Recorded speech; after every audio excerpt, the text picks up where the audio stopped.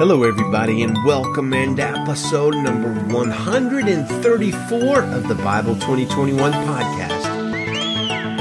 We're reading Matthew chapter 28 today, and our focus is on into what name must we baptize people? Are Oneness Pentecostals right to demand that we only baptize in Jesus' name? Must I speak in tongues to be saved? Well, I want to welcome new listeners from Paris, France, parts unknown Nepal, Bangkok, Thailand, Birmingham, Alabama, Portland, Maine, Kansas City, Missouri, and Boston, Massachusetts. Thank you all for listening. Please do check out our website, Bible2021.com. Well, today we read Matthew 28, and on almost every instance, I would use this chapter as a springboard to talk about the resurrection, the most marvelous event in human history, but today is slightly different. Our focus will be on the baptism and Great Commission and the gift of tongues. That said, if you want to read or hear more about the resurrection, just come to our website, Bible2021.com, or last year's Bible podcast website, which is BibleReadingPodcast.com, and search in the handy dandy search tool for the word resurrection, and you'll get a ton of articles and podcasts to listen to. Recently, a church member was approached by a member of a Oneness Pentecostal group and told that they may not be Christians because they weren't baptized with the proper formula and they didn't speak in tongues. To the Oneness Pentecostal, there is only one name to be baptized in, and all other ways that a person can be baptized are basically invalid. Keep that thought in the back of your mind, and let's review the Great Commission, which is our May memory of the verse of the month, and is in today's chapter. Matthew 28:18 through 20, Jesus came near and said to them, "All authority has been given to me in heaven and on earth.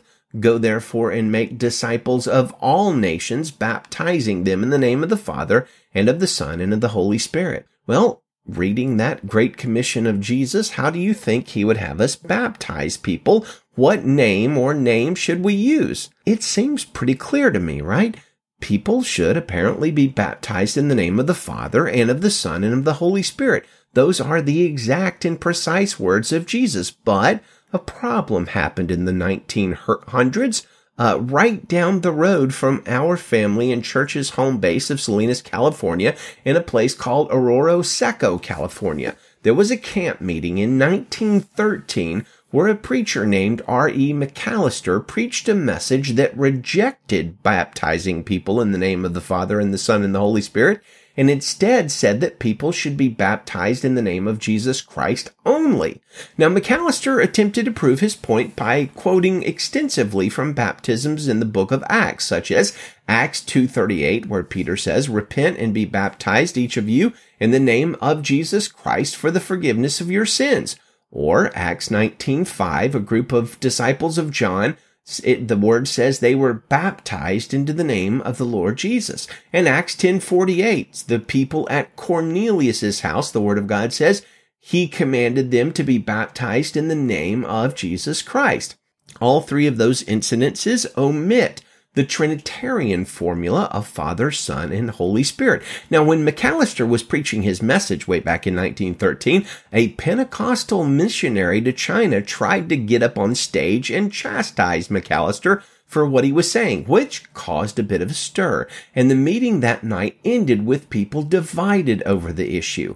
The early next morning, though, something quite interesting happened. Another minister by the name of John Shape had stayed up all night. He woke up early and ran through the camp shouting that he had a revelation of sorts that all people must indeed be baptized only in the name of Jesus and not the name of the Father, Son, and the Holy Spirit. And that caused quite a bigger stir in the camp. Shape's specific revelation was that Jesus was in fact the name of the Father and the Son and the Holy Spirit. The name of the Father was Jesus, the name of the Son was Jesus, and the name of the Holy Spirit was Jesus. So the way to obey the Great Commission as commanded by Jesus in Matthew 28 is to baptize people not in the name of the Father and the Son and the Holy Spirit, but only in the name of Jesus, because God the Father, God the Son, and God the Holy Spirit's name is Jesus. That's interesting, I guess. Well, ultimately, out of this camp meeting, a new denomination was born, the Oneness Pentecostals. There's about 4 million-ish of them today, so not a small group of people. They reject baptizing people in the name of the Father and the Son and the Holy Spirit. In fact, if you're baptized that way, they are likely to say your baptism is invalid and maybe you're not even saved. They will require you to get baptized again. They reject salvation by grace through faith, and they reject the Trinity. Instead, they believe that people must be saved by being baptized only in the name of Jesus in water by immersion, that people must repent of their sins, and that people must be baptized in the Holy Spirit and speak in tongues to be saved. Now, this is only a 10-ish minute podcast, although I can already tell we're going to go a little long today. Sorry about that. So I can't address all of those claims with the depth they deserve, but I will share a few words. Here's the thing. There's zero evidence in the Bible that God the Father's name is Jesus. God himself, the Father, reveals his name to Moses in Exodus chapter 3 of the Bible as Yahweh. Further, it seems quite unwise to utterly reject a command of Jesus, as we see in the Great Commission. Is a baptism done in the name of Jesus alone spurious and ineffective? Well, I don't think so, because we see that in the book of Acts, in Acts 2, and Acts 19, and Acts 10. Is a baptism done in the name of the Father, the Son, and the Holy Spirit spurious and ineffective? Of course not. Jesus commanded us to baptize that way. Must people speak in tongues to be saved? Again, of course not. There's literally nothing in Scripture that commands Christians to speak in tongues, though I do believe the gift of tongues is still active and present in modern times and should not at all be forbidden, according to Paul in 1 Corinthians 14. In fact, Paul clearly indicates in 1 Corinthians 12:30 that not all Christians will speak in tongues. While it is true that several new Christians in the book of Acts spoke in tongues upon their salvation or shortly after, it is equally true that there are more instances of people being saved in the book of Acts that do not speak in tongues than those that do. Let's consider those.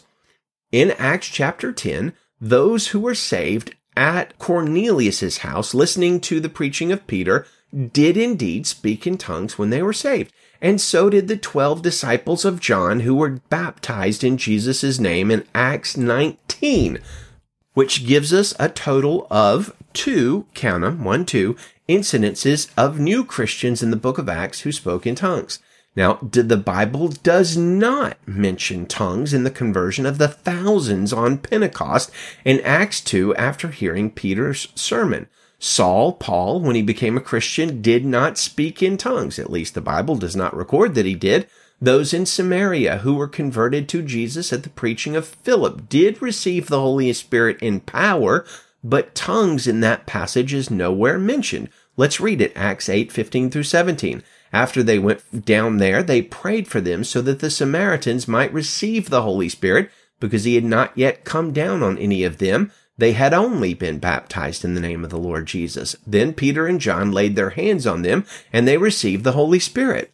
Well, there's no mention of tongues there.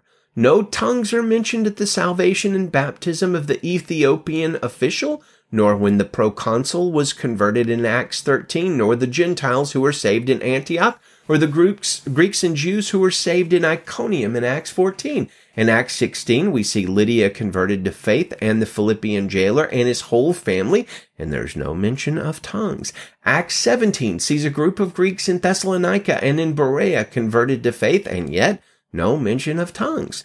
The Corinthians in Acts 18 were saved and baptized, but tongues are not mentioned there either, nor among the new believers in Ephesus in Acts 19, which I believe are the last specific converts mentioned in the book of Acts. So adding up the numbers, it's possible I missed one, but I didn't miss any incidences of tongues. I count 13 separate episodes in the book of Acts where either an individual or a group of people come to faith. In 2 out of 13 of those incidences, the gift of tongues is said to accompany salvation, as in Acts 10, or very nearly accompany salvation, as in Acts 19. In 11 of those episodes, there are no mention of the gift of tongues. In fact, In all 28 chapters of the book of Acts, the gift of tongues is only mentioned 5 times, and 3 of those occurrences are in Acts 2. So finally, ask yourself, if the gift of tongues is so central and necessary for salvation, why did Paul only write about tongues in one of his letters? That's one letter out of 13, 1 Corinthians. Why did neither Peter, nor James, nor John, nor the book of Hebrews, or the book of Revelation, or not to mention Matthew, Mark, Luke, or John, why didn't Jesus mention tongues in any of his messages, nor in the Great Commission? Again, I do believe in the gift of tongues. I believe it is a valid and ongoing and wonderful gift of the Holy Spirit. But to say and have doctrine that one must speak in tongues to be saved strains biblical credibility and is squarely and obviously a false teaching. If one must only be baptized similarly in the name of Jesus and not in the name of the Father and the Son, why did Jesus never ever teach about this? Why did the apostles never explain or command it? You'd think that if something such as this was absolutely necessary to salvation, that it would be clearly taught by Jesus and the apostles, or especially mentioned by Jesus in the Great Commission, which every one of the Gospels sort of addresses there at the end. Jesus never mentions that. It's not addressed that way. It seems to be adding to Scripture to say the only way you must be baptized is in the name of Jesus. In fact, it seems to contradict the end of Matthew 28, the Great Commission. So friends, be wise in your reading of Scripture and be careful when a group or a person or a denomination tells you that they are the only ones who know the truth and everybody else is lost if they don't agree with them. Now, let's read our passage. This is Matthew chapter 28, verse 1 in the Christian Standard Bible. After the Sabbath, as the first day of the week was dawning, Mary Magdalene and the other Mary went to view the tomb. There was a violent earthquake because an angel of the Lord descended from heaven and approached the tomb. He rolled back the stone and was sitting on it. His appearance was like lightning and his clothing was as white as snow. The guards were so shaken by fear of him that they became like dead men. The angel told the women, "Don't be afraid, because I know you are looking for Jesus who was crucified. He is not here, for he has risen, just as he said. Come and see the place where he lay. Then go quickly and tell his disciples he is risen from the dead, and indeed he is going ahead of you to Galilee. You will see him there. Listen, I have told you." So departing quickly from the tomb with fear and great joy, they ran to tell the disciples the news. Just then Jesus met them and said, "Greetings." They came up, took hold of his feet, and worshipped him. Then Jesus told them, "Do not be afraid. Go and tell my brothers to leave for Galilee, and they will see me there." As they were on their way, some of the guards came into the city and reported to the chief priests everything that had happened. After the priests had assembled with the elders and agreed on a plan, they gave the soldiers a large sum of money and told them, "Say this, his disciples came during the night and stole him while we were sleeping. If this reaches the governor's ears, we will deal with him and keep you out of trouble."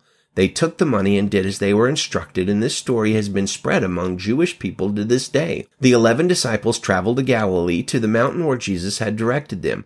When they saw him, they worshipped, but some doubted. Jesus came near and said to them, "All authority has been given to me in heaven and on earth. Go therefore and make disciples of all nations, baptizing them in the name of the Father and of the Son and of the Holy Spirit, teaching them to observe everything I have commanded you.